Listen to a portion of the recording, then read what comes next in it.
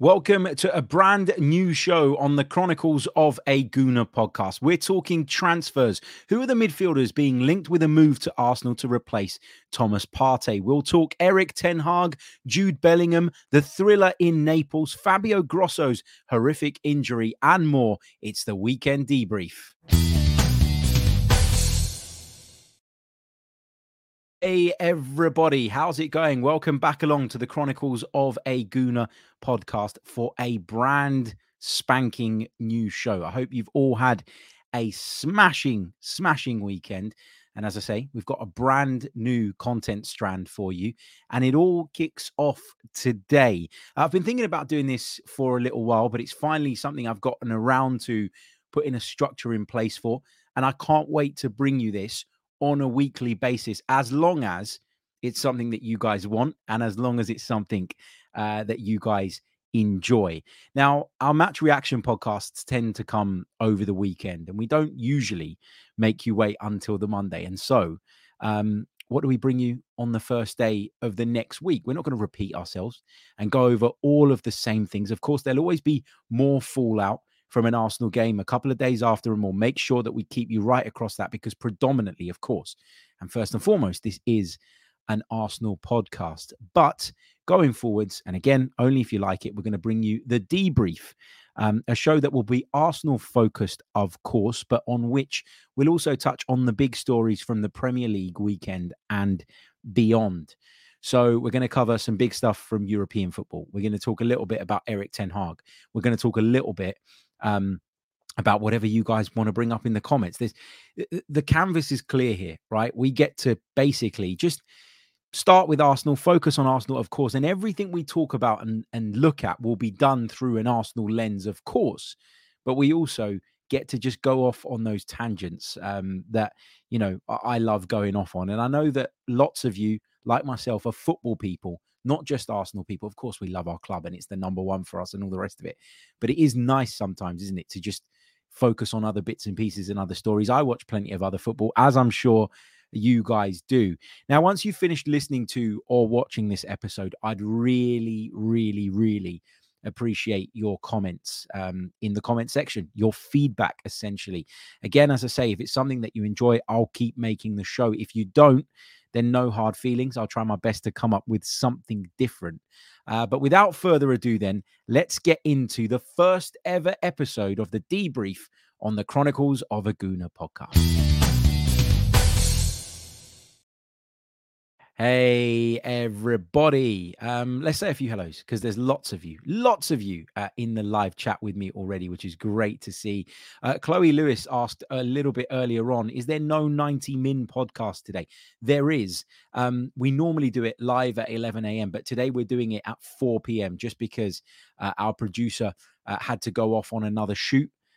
Something that was really time sensitive that we couldn't change. It was with talent and it couldn't be moved. So we had to jig around the time of the show. But I can tell you this from now, it's going to be a good one, because we're going to break down everything that happened in the Premier League this weekend. We're going to do some of that here, but make sure you check out the 90 Min show a little bit later on as well. Geordie Gooner says, buzzing to see a midday pod on my day off work. Good to hear, mate. Rizo says, personally, I prefer a Premier League roundup. We will focus on the Premier League. We're going to cover the Premier League and all the big stories from it. But there are some things that I want to touch on from the European game as well this weekend. So we'll do a bit of both. We'll keep everybody happy. What else have we got in the live chat? We've got a Canadian Gooner joining us in Matthew Ferralto. Hope you're good, mate. Paritos says, I hope Scott is not missing. Scott will be there today, don't worry. And Tom says, liking the idea of a general PL and European roundup. Thank you so much. Well, if you like the idea, you haven't heard the show yet, so you might still not like it. But if you like the idea, then please do leave a like on the video. It really does help. And of course, subscribe to the channel if you're brand new. But of course, there's only one place to start, and that is the Premier League, the English Premier League, as it's known around the world. Let's kick off then with a roundup of the weekend's key results. It all started this week with Friday night football. That lot down the road continued their excellent start to the season, winning at Selhurst Park and temporarily extending their lead at the top of the league to 5 points. The early kickoff on Saturday saw Chelsea take on Brentford at Stamford Bridge, a game that I covered, a game that I worked on, and the Bees became the first side to win their first 3 visits to Stamford Bridge in Premier League history. Now, the problems continue for Maurizio Pochettino. Bournemouth defeated Burnley. Andoni Iraola's side picking up their first win of the season in what was already being dubbed as a relegation 6-pointer. Just 10 games in. That tells you all you need to know about people's expectations around those two clubs. Everton won at West Ham, courtesy of Dominic Calvert-Lewin's 50th Premier League goal. Newcastle were held to a draw at Wolves, despite getting a dubious penalty. And Brighton dropped points at home to Fulham. European hangovers, they are a thing. Liverpool and Aston Villa had comfortable victories over Nottingham Forest and Luton Town, respectively, ahead of the Manchester derby, which we're going to kick off with in a little bit of detail in just a moment. Of course, Arsenal running out 5-0 winners against Sheffield United. And we're going to park the Arsenal chat and we're going to do it a little bit later on because Arsenal are being linked with a couple of midfielders again, who we're going to talk about a little bit later on in the show. If you want a full review, the full download on Arsenal's victory over Sheffield United, then check out the last video on the channel, the last podcast, if you're a listener on the feed, and you'll get my full breakdown of that game. But we got to start with Erik ten Hag and Manchester United. Is Erik ten Hag the right man for Manchester United? Now, obviously, looking at this through an Arsenal lens, I hope he stays forever because I watch him week in, week out. I watch his team. I cannot for the life of me work out or understand what it is that they're trying to do. I don't think that they are moving in the right direction. I think that they've regressed at the start of this season. And obviously, the first thing people point to is injuries. Injuries. The entire Premier League is suffering from this injury epidemic, if you like, and a lot of us believe that that's down to the fact that, we've really put a lot of strain on these players over the last couple of years. The World Cup in the winter, the whole COVID thing messed up the calendar, meant everything had to be kind of squashed together and the schedule became really grueling. It's already a difficult schedule. We're one of the only leagues in world football that has 2 domestic cups. There are a couple of others, I think, but it's just mad to me that we still have that.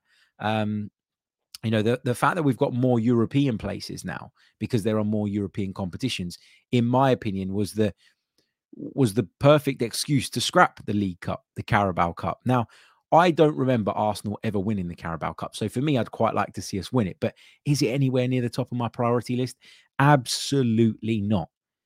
But we got to talk about Manchester United because, for all the talk around the ownership and all that chat is valid, of course. I think there are problems on the pitch that can be attributed to Erik ten Hag and his methods and the job that he's doing. I don't think he is the man to restore former glories at Manchester United. Now, United fans might disagree. I feel like the United fan base at the moment, just judging by what I see on social media and people I speak to, is kind of divided down the middle here. There are some that look at it and go, well, the structure from the very top is broken. Therefore, how can any manager succeed? And so they're cutting Erik ten Hag a little bit of slack because of the fact that they've watched Ole go through the same thing. They watched Mourinho struggle. They watched Louis van Gaal struggle, all very experienced managers with the exception of Ole Gunnar Solskjaer. Ralf Rangnick came in. He said that the club needed open heart surgery at the time.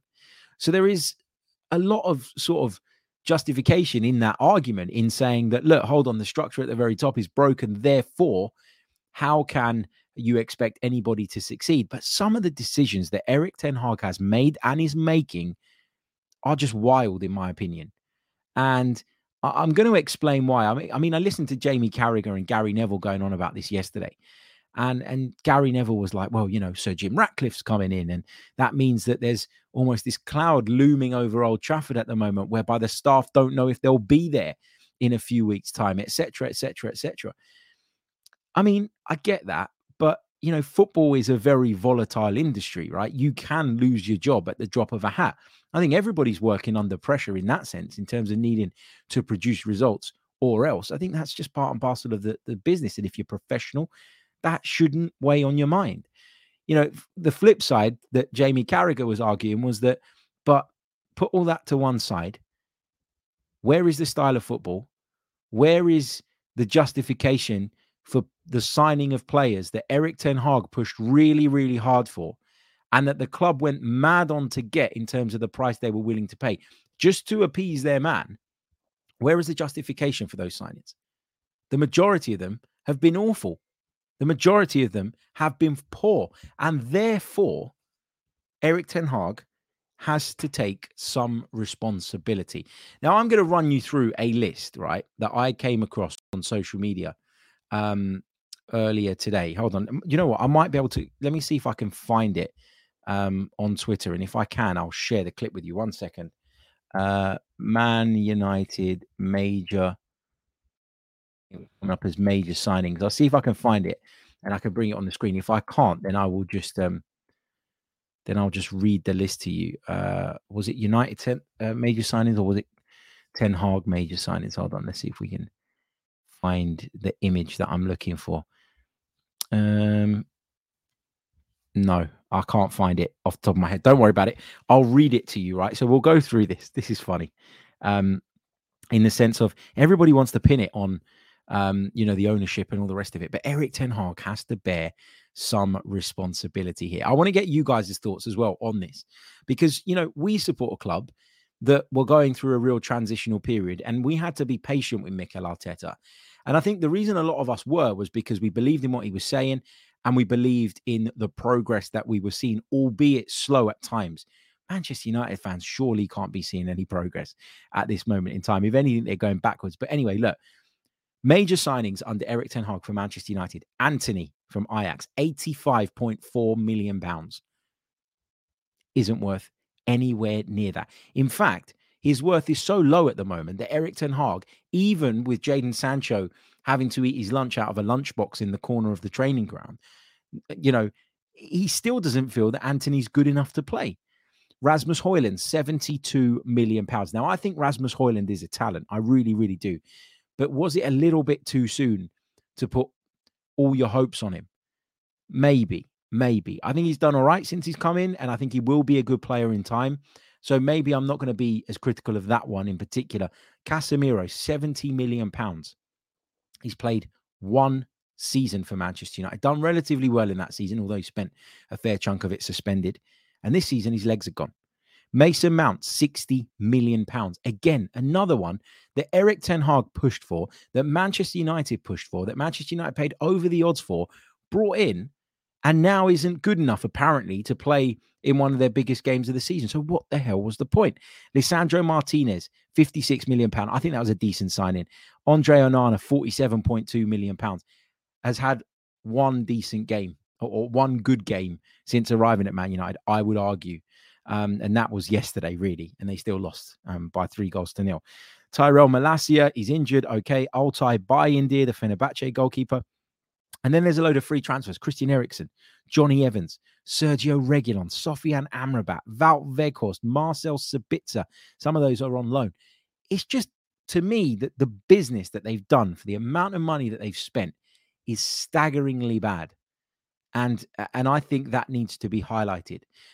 Let's get some of you guys' thoughts on this. I will just share a couple more points that I have as well on this.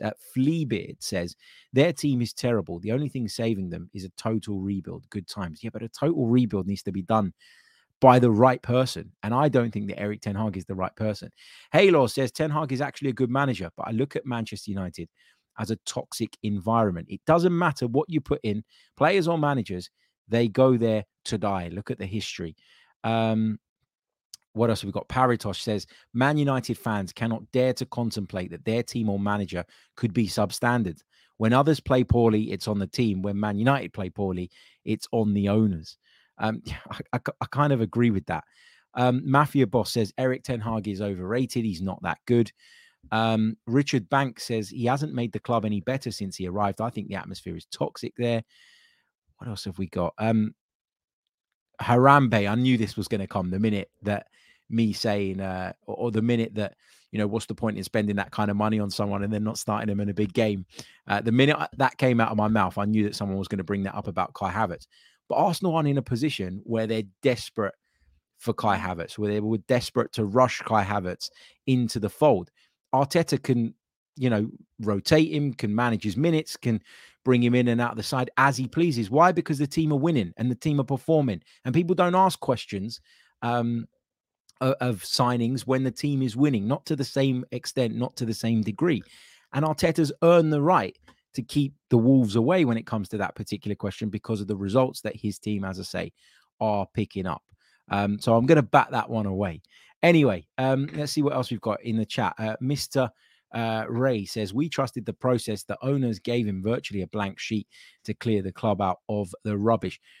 That's the thing, though. I wouldn't give Erik ten Hag that kind of resource because I just don't think he's up to the job.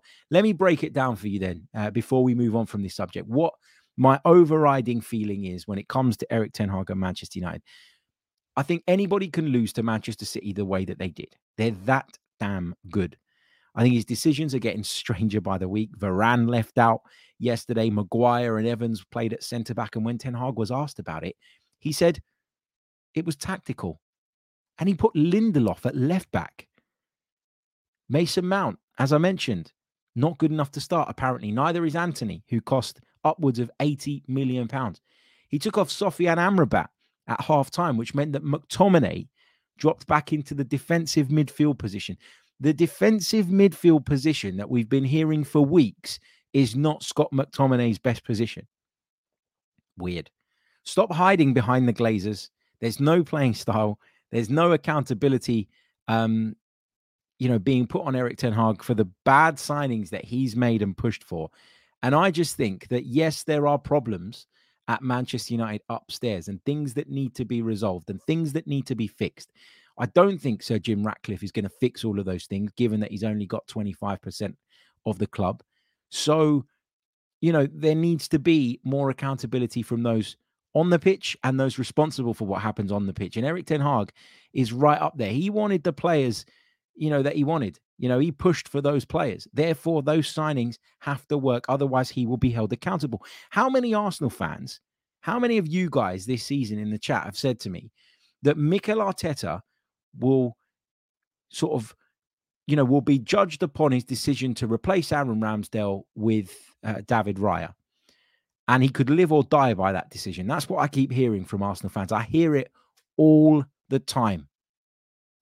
And to a degree, I think you've got a point. I think if, David Raya messes up and it costs us dearly, then Mikel Arteta will be judged on that and he'll be criticised for that. And his decision to do that will be scrutinised and pulled apart by the fans. And that is fine. They'll be well within their rights to do that. So why does the same not apply for Erik ten Hag? It drives me insane. Where are the standards at Manchester United to the point where they accept this? They accept turning up every week, watching their side play like Stoke. Like to me, it's wild. It's wild. It really, really is. We're going to move on from the Manchester United chat. I'll take a few more questions, a few more comments. If you've got any questions on this subject, get them in nice and quickly because we are going to move on in a minute. But I just want to ask you, if you haven't done so already, to please leave a like on the video. It really, really does help. It really, really does help. And of course, subscribe to the channel if you are brand spanking new. Irfan Chowdhury says Manchester United need to bite the bullet and do an Arteta-style rebuild from the ground up. Paratosh says, Casemiro, Evans and Eriksen, buying for the future, he asks. And that's another good point as well. If Manchester United were bringing in a whole bunch of young players and it was a little bit hit and miss, and, 1 week they were performing and the next week they weren't, which is quite common when it comes to young footballers, then I would at least say, okay, I can see what they're trying to do. Like Chelsea, right? I think Chelsea are a mess. But I look at the strategy, and although I disagree with it because I think you need the right balance, I do feel like, okay, but at least I understand what it is that Todd Boehly and co are trying to do. Man United, it's awful. It really, really is. Irfan Chowdhury says that Man United need to bite the bullet and do an Arteta-style rebuild from the ground up. Chris Summers says, surely it says a lot when they let De Gea go and now they are re-signing him. Are they actually re-signing him? Because I heard that rumor the other day, but I didn't think anything was going to come of that. Hassan says, Ralph Rangnick said that Manchester United need open heart surgery to recover. And I think he's right. He's been proven right.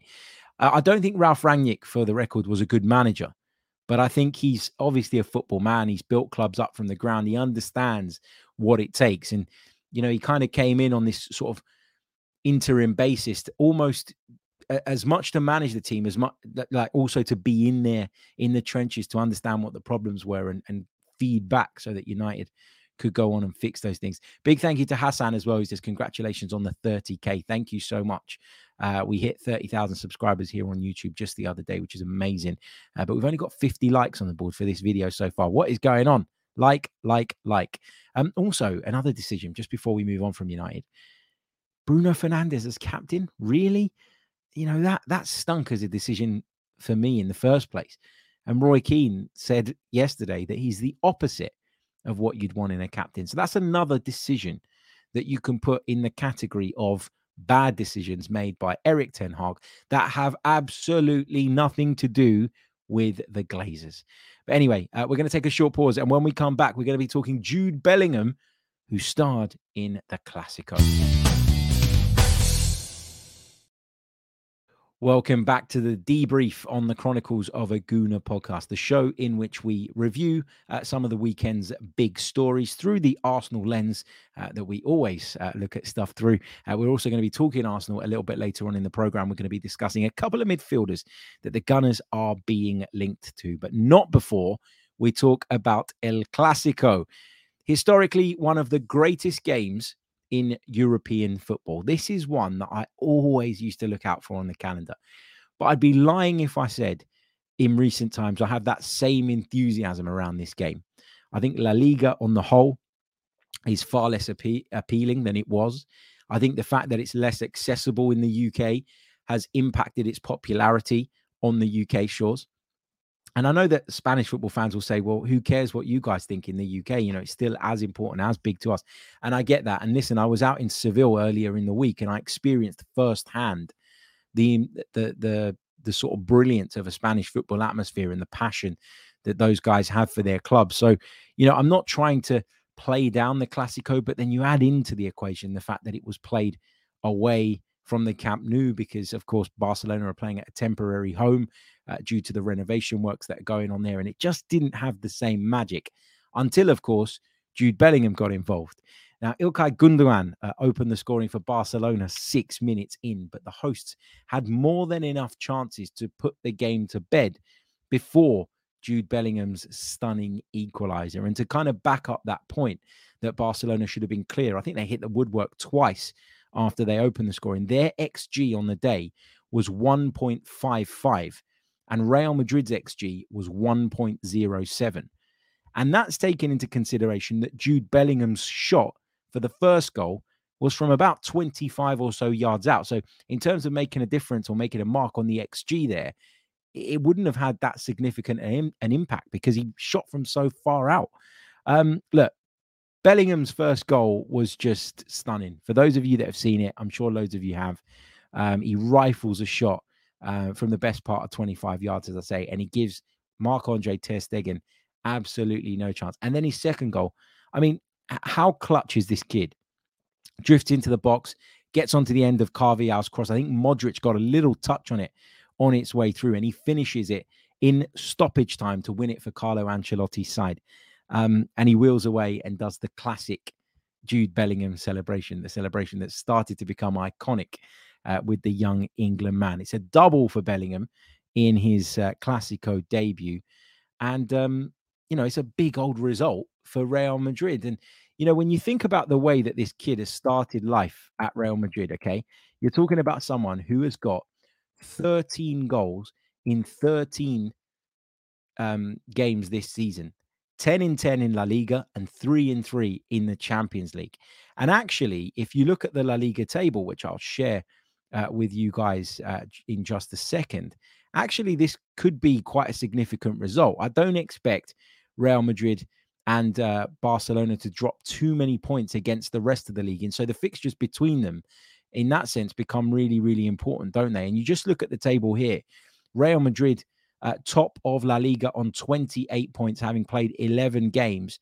And that victory opened up a 4-point lead over Barcelona, who find themselves in 4th place. Look, Girona are level on points with Real Madrid. Do you expect them to keep that pace up all season? I certainly don't. Atletico Madrid, they've got a game in hand, and if they win that, they can jump up to 28 points as well. So, there is a possibility that they could thrust themselves back into the mix. As I say, I don't think Girona's pace that they've set so far, 25 goals in 11 games from them, is going to be maintained. Barcelona, though, could find themselves struggling to claw that deficit back, given that the two sides only play each other twice. And as I say, there aren't that many teams in the division to take points off of the big boys at this day in age. So, yeah, that could be a really, really significant victory that for Real Madrid in the context of the title race. Now, I don't really want to do this on an Arsenal podcast, but I have to give credit to Harry Kane. For those of you that haven't seen it, go onto Twitter, or X as it's known, type in Harry Kane's goal against, I can't even remember who it was against, but for Bayern Munich at the weekend. Hold on, let me see if I can find it, because it was truly, truly stunning. I mean, it was unbelievable. Hold on a second. If I roll it like this, I think we'll get away with it. Bear with me a second. For those of you watching us while I'm doing this, just remember, if you haven't done so already, please leave a like on the video.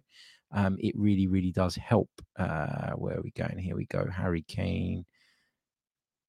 There we go. Just take a look at this while I'm speaking. I mean, look at where he picks up the ball from. It's incredible, the position he picks it up from. He's inside the center circle. He goes full David Beckham, catches the goalkeeper off his line and just drops it over the top and into the back of the net. That's a stunning, stunning goal from Harry Kane. I hate to give him praise on this podcast, but I feel like I'm free to do so slightly more frequently now that he no longer plays for Tottenham. It certainly makes it a lot easier, doesn't it? But yeah, credit to Harry Kane, because that is a really, really wonderful goal. The question I wanted to ask you guys about Jude Bellingham, and you know what? I'm going to put this as a poll in the live chat. Hold on. Let's go. Is Bellingham, excuse my slow typing, I've only got one hand. Is Bellingham the best player in the world currently? Is he? Is Jude Bellingham the best player in the world currently? Because on current form, I can't honestly think of anybody better. As I say, 13 goals in 13 games this season, 10 in 10 in La Liga, 3 out of 3 in the Champions League. I mean, I would challenge anybody in the chat to give me someone in European football right now, because European football is the pinnacle, without being disrespectful to other parts of the world. Can you think of another single player who is as good as Jude Bellingham at this moment in time? As Hassan points out in the chat as well, yeah, we'd love to have him at Arsenal. Of course we would. But it was Rizzo, that said he's a midfielder. Like every time I sort of read out that goal record, the first thing people do is go, and he's a midfielder. I know that at Real Madrid, he's been given that bit more license. He's been given that freedom to get further forward and impact games in that sense. And I know in the past he's played sort of slightly deeper roles, which have restricted his ability to make those runs as often. But I mean, I can't think of anyone better at this moment in world football. Junior Gunner says Josie Altidore. Or is it Altidore? Is that how you say it? Altidore. I think he corrected everybody once after lots of us here in England were getting it wrong. Richard says Eddie. Well, on current form, he did score a hat-trick at the weekend. A very, very good hat-trick. So, yeah, I kind of have that. Paratosh says that Rodri is the best player in the world for me. I think he's the most important player to any one team in the world. I agree with that. You look at the difference at Manchester City since he's returned. It's crazy, isn't it? Harambe says Sane is red hot at the moment. MM says, I feel like Bellingham is having a Kaká-like season. Certainly feels that way, doesn't it? Right, we're going to take another very, very short pause. But still to come on the debrief, we'll be talking the classic in Naples and the midfielders being linked with a move to Arsenal to replace Thomas Partey, as well as some really, really unsavoury scenes in French football this weekend. Don't go anywhere. We'll be back in just a jiff. Welcome back to the Chronicles of a Gooner, the Arsenal podcast. It is the Debrief, a brand spanking new show that we'll be bringing you every Monday moving forwards. So please let me know in the comments if you are enjoying it.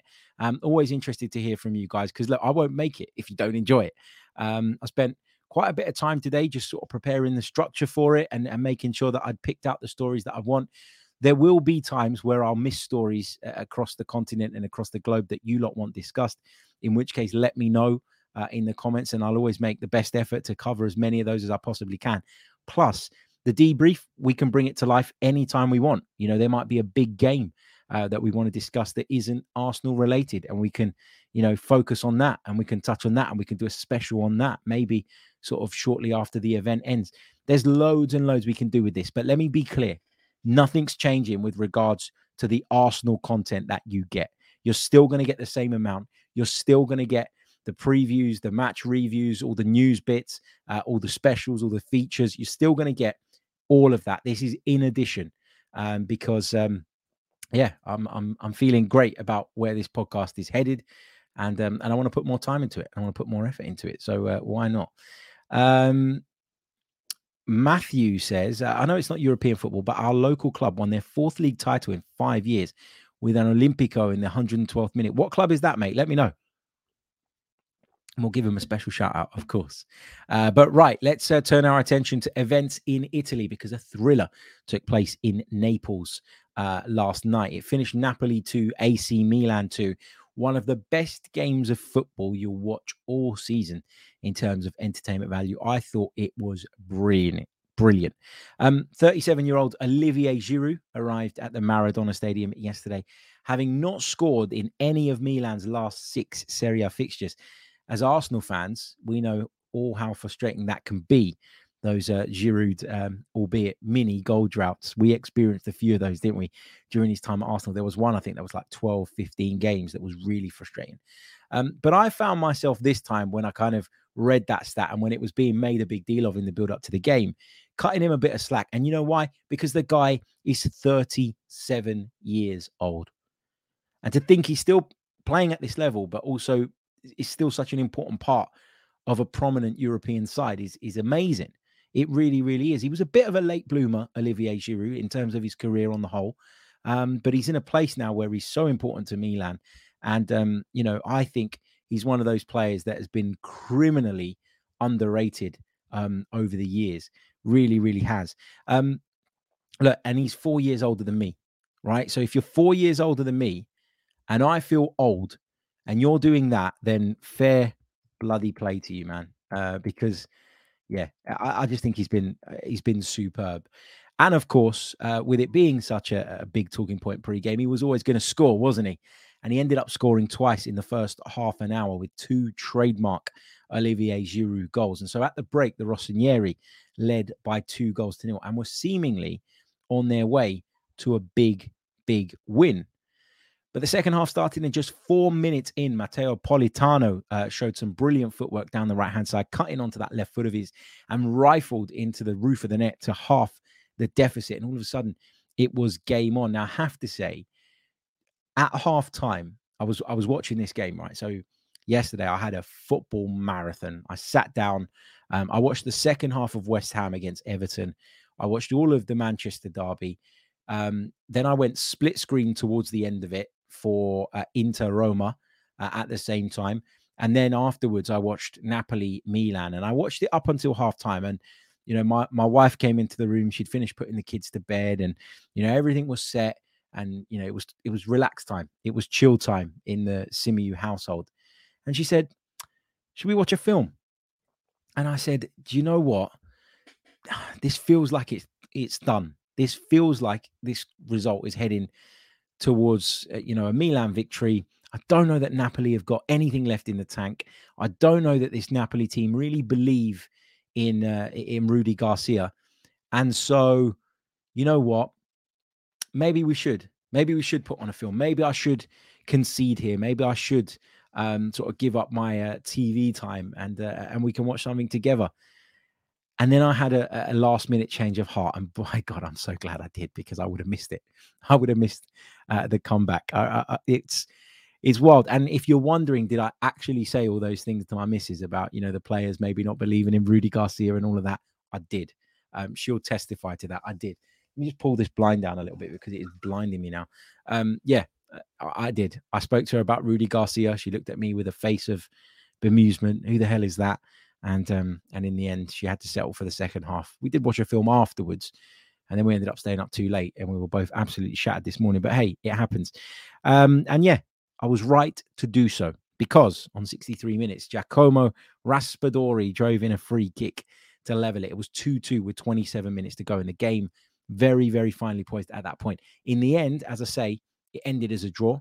And in the end, I think that Napoli will be the happier of the two sides. Of course, having come from behind, you're certainly going to be happier with the result and the outcome than the side that were leading 2-0. You could argue that a draw away at at the Maradona is a good result for Milan as well. But just from the position they were in, I think they'll be gutted that it didn't work that way. But just to kind of build on the point that I sort of half made there, Rudy Garcia, he's come in and, in my opinion, taken on the impossible job to replace somebody like Spalletti, who's just guided Napoli to their first Scudetto since the Diego Armando Maradona days, is an incredibly difficult job to take, huge shoes to fill.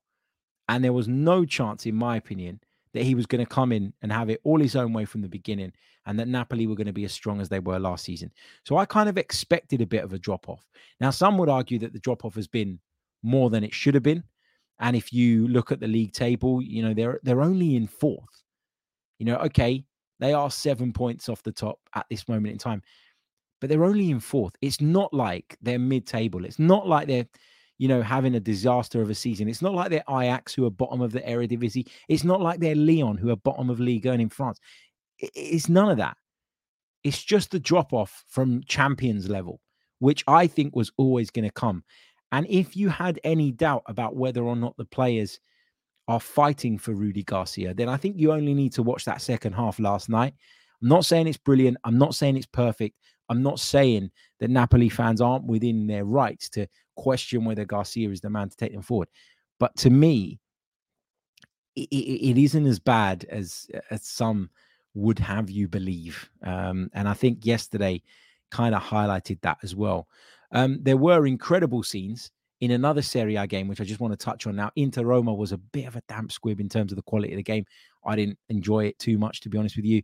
I guess the biggest attraction was trying to figure out how, or not attraction, the biggest intrigue going into the game was around how Romelu Lukaku was going to cope with the hostile reception that he was going to get from the Inter fans, who armed themselves with whistles to try and make it really, really difficult for him. But the other game that really sort of stood out in Serie A yesterday was Cagliari against Frosinone. Now, you might be thinking, what the hell does he want to talk about that game for? Frosinone were 3-0 up. I beg your pardon. They were 3-0 up after 49 minutes. And somehow they lost. Claudio Ranieri's Cagliari somehow turned it around. They scored on 72, on 76. The equalizer came on 94. And then on 96 minutes, Pavoletti found the back of the net again, this time, though, to give them all 3 points. Di Francesco, the manager of Frosinone, he'll be very disappointed. But Claudio Ranieri, a familiar face, one who's got a bit of a history, hasn't he, of pulling off miracles, managing to do so again yesterday. So that was an insane game. Check out the highlights on YouTube if you haven't seen it already. Matthew's local side, Forge FC Hamilton, congratulations to them. Fourth league title in 5 years. Congrats. With a 112th minute goal. There you go. That's quite the story. That is quite the story. There's a couple of questions coming through, which I'll highlight and I'll come back to in a little bit. Amira says, I hope your marriage is still going strong. Listen, Mrs. Simiyu is well aware of the fact that football is right up there. I'm not going to say it comes completely first, but it's right up there. She might be listening. No, she won't. She never listens. She doesn't even know what we do. But yeah, It's fine. It's fine for now. I don't know how many of those kind of teases I can get away with, though. Saying, yeah, actually, and then sort of backtracking. I think next time I need to think longer and harder before I give any form of response. And that prevents any issues like that occurring. Right, we're going to take another very, very short pause. And when we come back, we're going to talk about those unsavory scenes in France. You must have seen it. Fabio Grosso injured by some absolute morons who, I guess, claim to be Marseille supporters. It's just nuts. It's just nuts, isn't it? We'll come on to that in a second, and then we're going to talk about the two midfielders that Arsenal are being linked with again. They're familiar names for the record, but we'll get onto that, and I'll share some thoughts on those links as well in just a couple of minutes. Remember, leave a like, subscribe. You know the drill by now. I'll be back in just a second. Welcome back to the Chronicles of a Gooner podcast. You are listening to the Debrief, our brand new Monday show on which we'll be discussing all the big stories from the Premier League, but we'll also go around Europe and pick out some of the best stories and highlighting some of the key games and how they went down. If there's anything that you want to see done differently, let me know. If you're enjoying it, please let me know in the comments after the show so that I can go back and read them and take any feedback of yours on board. Right, Fabio Grosso, the Lyon boss, of course, Italian World Cup winning fullback, took on the job at Lyon a little while ago. It's a difficult job. I'm not sure how long he's going to be in it for because of the way things are going for him. It's a really, really tough time. But even worse than what's happening on the pitch was what happened off the pitch yesterday. Now, look away if you don't like seeing blood, because this is a really, really squeamish image. Olympique Marseille were due to take on Olympique Lyonnais at the Stade Velodrome yesterday. And the game had to be called off after the Lyon coach was attacked by Marseille supporters who were throwing stones at it. Look at some of these images. Here's a video, if you just check this out, of the bus arriving after the attacks. Look at this. Look at the windows. They're all smashed. Look at that. It is absolutely crazy that this happens. The players eventually made their way off the bus. Here's a video of some of the attacks actually taking place. This was awful. Look at them. Absolute hooligans. It is mad. Fabio Grosso, as we understand it, had to have 13 stitches around his eye. Look at that. It's horrible. Thankfully, there's no lasting damage done there, but I mean, as a manager, that's got to be horrible. Look at that. Disgusting. For those of you that are watching on YouTube, I'm showing the images of course, Fabio Grosso after the event. This is a picture of him today. And you can just see, sometimes when you see these images and there's blood everywhere, you think, oh my God, he's been cut in multiple places. It's clear that the damage was done above his left eye. It doesn't make it right. It doesn't make it okay. But, it looks like he's going to make a full recovery, maybe with the exception of a couple of scars, but could have been a lot worse. But this is just mental. And how is this stuff still happening in this day and age?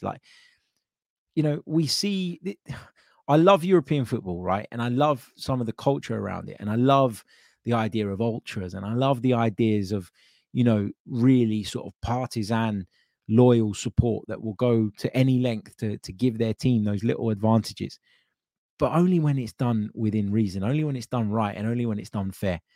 And to see things like this occur drives me mental.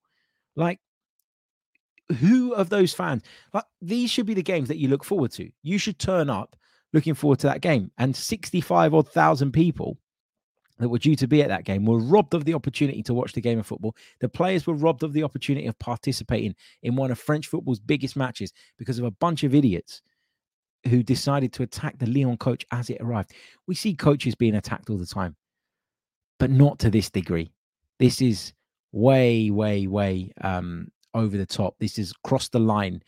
And actually, although the game was abandoned, I don't know, as far as I'm aware at the moment, if Ligue 1 have sort of dished out any type of punishment. But for me, what needs to happen and what should happen is that Marseille should be disqualified from the game. Lyon should be handed a 3-0 victory, in my opinion. They could do with that right now, looking at their league position. And then, the French football authorities need to take a bit of time to sit down and figure out what kind of punishment is sufficient off the back of an incident this severe. So, I think that this is one that you're not going to hear the end of for a little while, and rightly so, because it's a serious, serious thing. And it needs to be it needs to be dealt with. It really, really does. Okay, let's turn our attention to Arsenal. I know that's what you've all been waiting for. We're going to discuss a couple of midfield players, but I'm going to take a couple of questions actually first before we do that. Let's take this one from Junior Gunner. Random. Who is the most Cockney person you've met since being involved in football media? Oh, there's a few. Do you know who I think is really, really Cockney? I know he played for the Republic of Ireland, and I know he went and played football out in France. But Tony Cascarino, who used to play for Chelsea, I think. Yeah, Chelsea. And Marseille and various others. He is so Cockney. I do some radio shows with him sometimes on Sunday mornings on the TalkSport Weekend Breakfast. He's there with Natalie Sawyer, and I sometimes pop in for half an hour and do the paper review. Tony Cascarino's up there. Lee Judges is quite Cockney as well. Junior Gunner points him out in the chat box. Yeah, there's a few. There really, really is. Fatality DMB says, YouTube are seriously putting ads on live videos now. They are. I need to go in and manually turn them off. And I've forgotten to do that ahead of this video. So I do apologize for that. I know that they put them in after the videos. But yeah, they have started putting them in on live videos. And unless you go in and manually turn them off, which I haven't done, obviously, and my apologies for that, then you will get them pop up from time to time. So yeah, I'll make a note to make sure that I do that before the stream starts next time. Cheers. Yeah, he's up there, Lee Judges, of course, as well. My good friend. Matthew says, Andre's being linked to Arsenal and Liverpool. How do you rate him? Of course, talking about the Brazilian midfielder. To be honest with you, mate, I don't know that much about him. He's someone that I need to look into. He's someone that I need to do a bit of a deep dive into. And we are, by request, going to do a video with regards to the midfielders that could replace Thomas Partey come the summer. And yeah, I'm looking forward to doing that. I'm going to spend a bit of time studying a few players. I think I'll pick 3 or 4 and really go deep on them. And he's one that we will look into because at this moment in time, I'd be lying to you if I said I knew loads about him. And rather than sit here and pretend that I do and put a load of shit out there that people are going to say, oh yeah, Harry said this, whatever, I'm just going to swerve it. I'm sorry. Okay, let's get on to the Arsenal chat then, because the Gunners are being linked with a couple of midfield players, names that we've heard before when it comes to Arsenal. The first one being the Real Sociedad midfielder, Martin Zubimendi. Now, he is someone that Arteta likes. That's no secret. We know that Arsenal have inquired about Zubimendi's availability in the past. We know that Arsenal have tried to tempt him away from La Real. We know that the Gunners would like to get this player in at some point. Now, the problem that we've had in the past is that we've been able to kind of get past Real Sociedad, but we've not necessarily been able to convince him that Arsenal is the right move for him. And I don't think it's because he doesn't like what we're doing and he doesn't fancy a move to the Premier League. I just think he's super, super committed to Real Sociedad.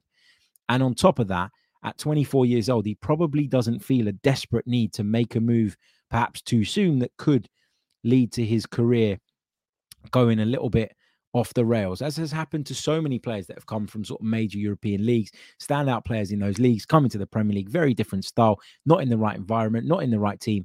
And in the end, they end up kind of just disappearing. You think about Donny van der Beek is a great example of that. Star for Ajax, comes into Manchester United, disappears off the face of the earth. There's so many players that you can put into that category over the years. He's just one of the first that came to mind. So, yeah, I think that Arsenal like him. I think that Arteta likes him. I expect Arsenal to try again in terms of trying to lure him to the football club. As the Thomas Partey replacement, perhaps, potentially. But this is where I've got a little bit of an issue with with Martin Zubimendi. I think technically he is brilliant. He is superb. But in terms of his size and his physical profile, I wonder if he is the right option for us. He's 5'9". And when you compare the fact that, Thomas Partey is 6 foot plus, there's quite a drop off in size. And I know that size isn't everything. That sounded wrong. I shouldn't have said that, but you know what I'm trying to say.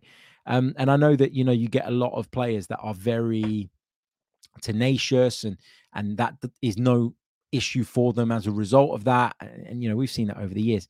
But you also get situations where it turns out a little bit like Lucas Torreira did, where you can have all the tenacity in the world, but you just can't compete to the same level if you're not physically built in a certain way, particularly in that position. One of the things I worry about when there's no Partey and when we've gone with Jorginho is that if people really want to put it on him physically, I don't think he can cope with that. And he's been okay because he's had Declan Rice alongside him, who is an absolute beast. And that's why Declan Rice is so perfect for the sixth and the eighth position, because he can do both of those things so well. And he has the build to not be uncomfortable and not be dominated anywhere on the park. I don't know about Zubimendi in that sense, but as I say, no doubt about his technical level. And again, when we do a little bit of a breakdown as to who's a good fit, who's not, he will be included in that, and we'll do a little bit more studying into his profile and try and figure out whether or not he's the one for us. The other name that we've been linked to in the same piece, by the way, put out by the Mirror, is Real Madrid's Aurelien Tchouameni. Now, he is someone who's just picked up an injury, which doesn't bode well for right now, but he's a player that we've been linked with quite a bit, again, in the past. Not always a starter at Real Madrid, but a big part of the squad, a key part of the squad, and someone that Carlo Ancelotti rates a lot. I don't have much hope in Arsenal getting this one over the line or being able to convince A, Real Madrid to sell, but then B, him to come as well, because why would you leave Real Madrid? I heard Tom Canton say earlier today, and he's right.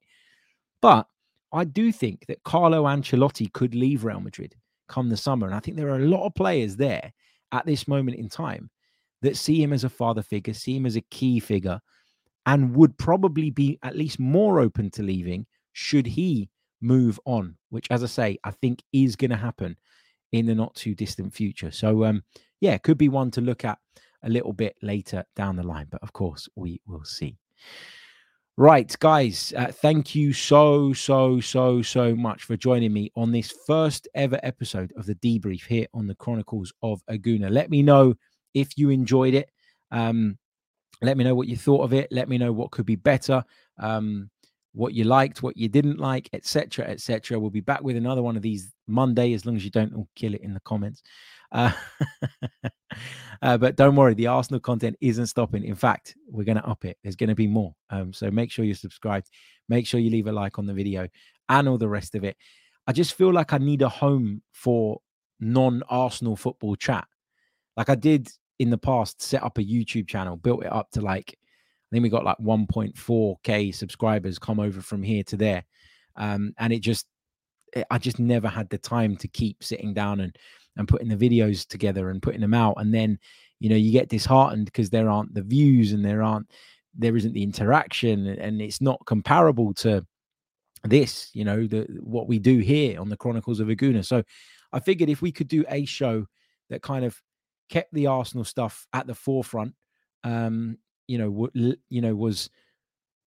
focused on other bits, but always through the Arsenal lens, which I'm sure we all look through, then I thought that could be quite a decent little piece of content and an idea and something that we can run with on a weekly basis. So let me know what you guys think. Big thank you for all your kind words as well in the live chat. Tom says, good show. See you for the next. Hassan says, enjoyed it as always. Thank you, sir. And Nicholas says, loved it, Harry. Thank you, guys. I will see you all very, very soon. Until next time, take care. You've been listening to the Debrief. We'll be back tomorrow with our big match preview show, because it's Arsenal West Ham, I should say, versus Arsenal on Wednesday. The return of Declan Rice to his former club. We'll build up to that one on tomorrow's episode of the podcast. Stay tuned.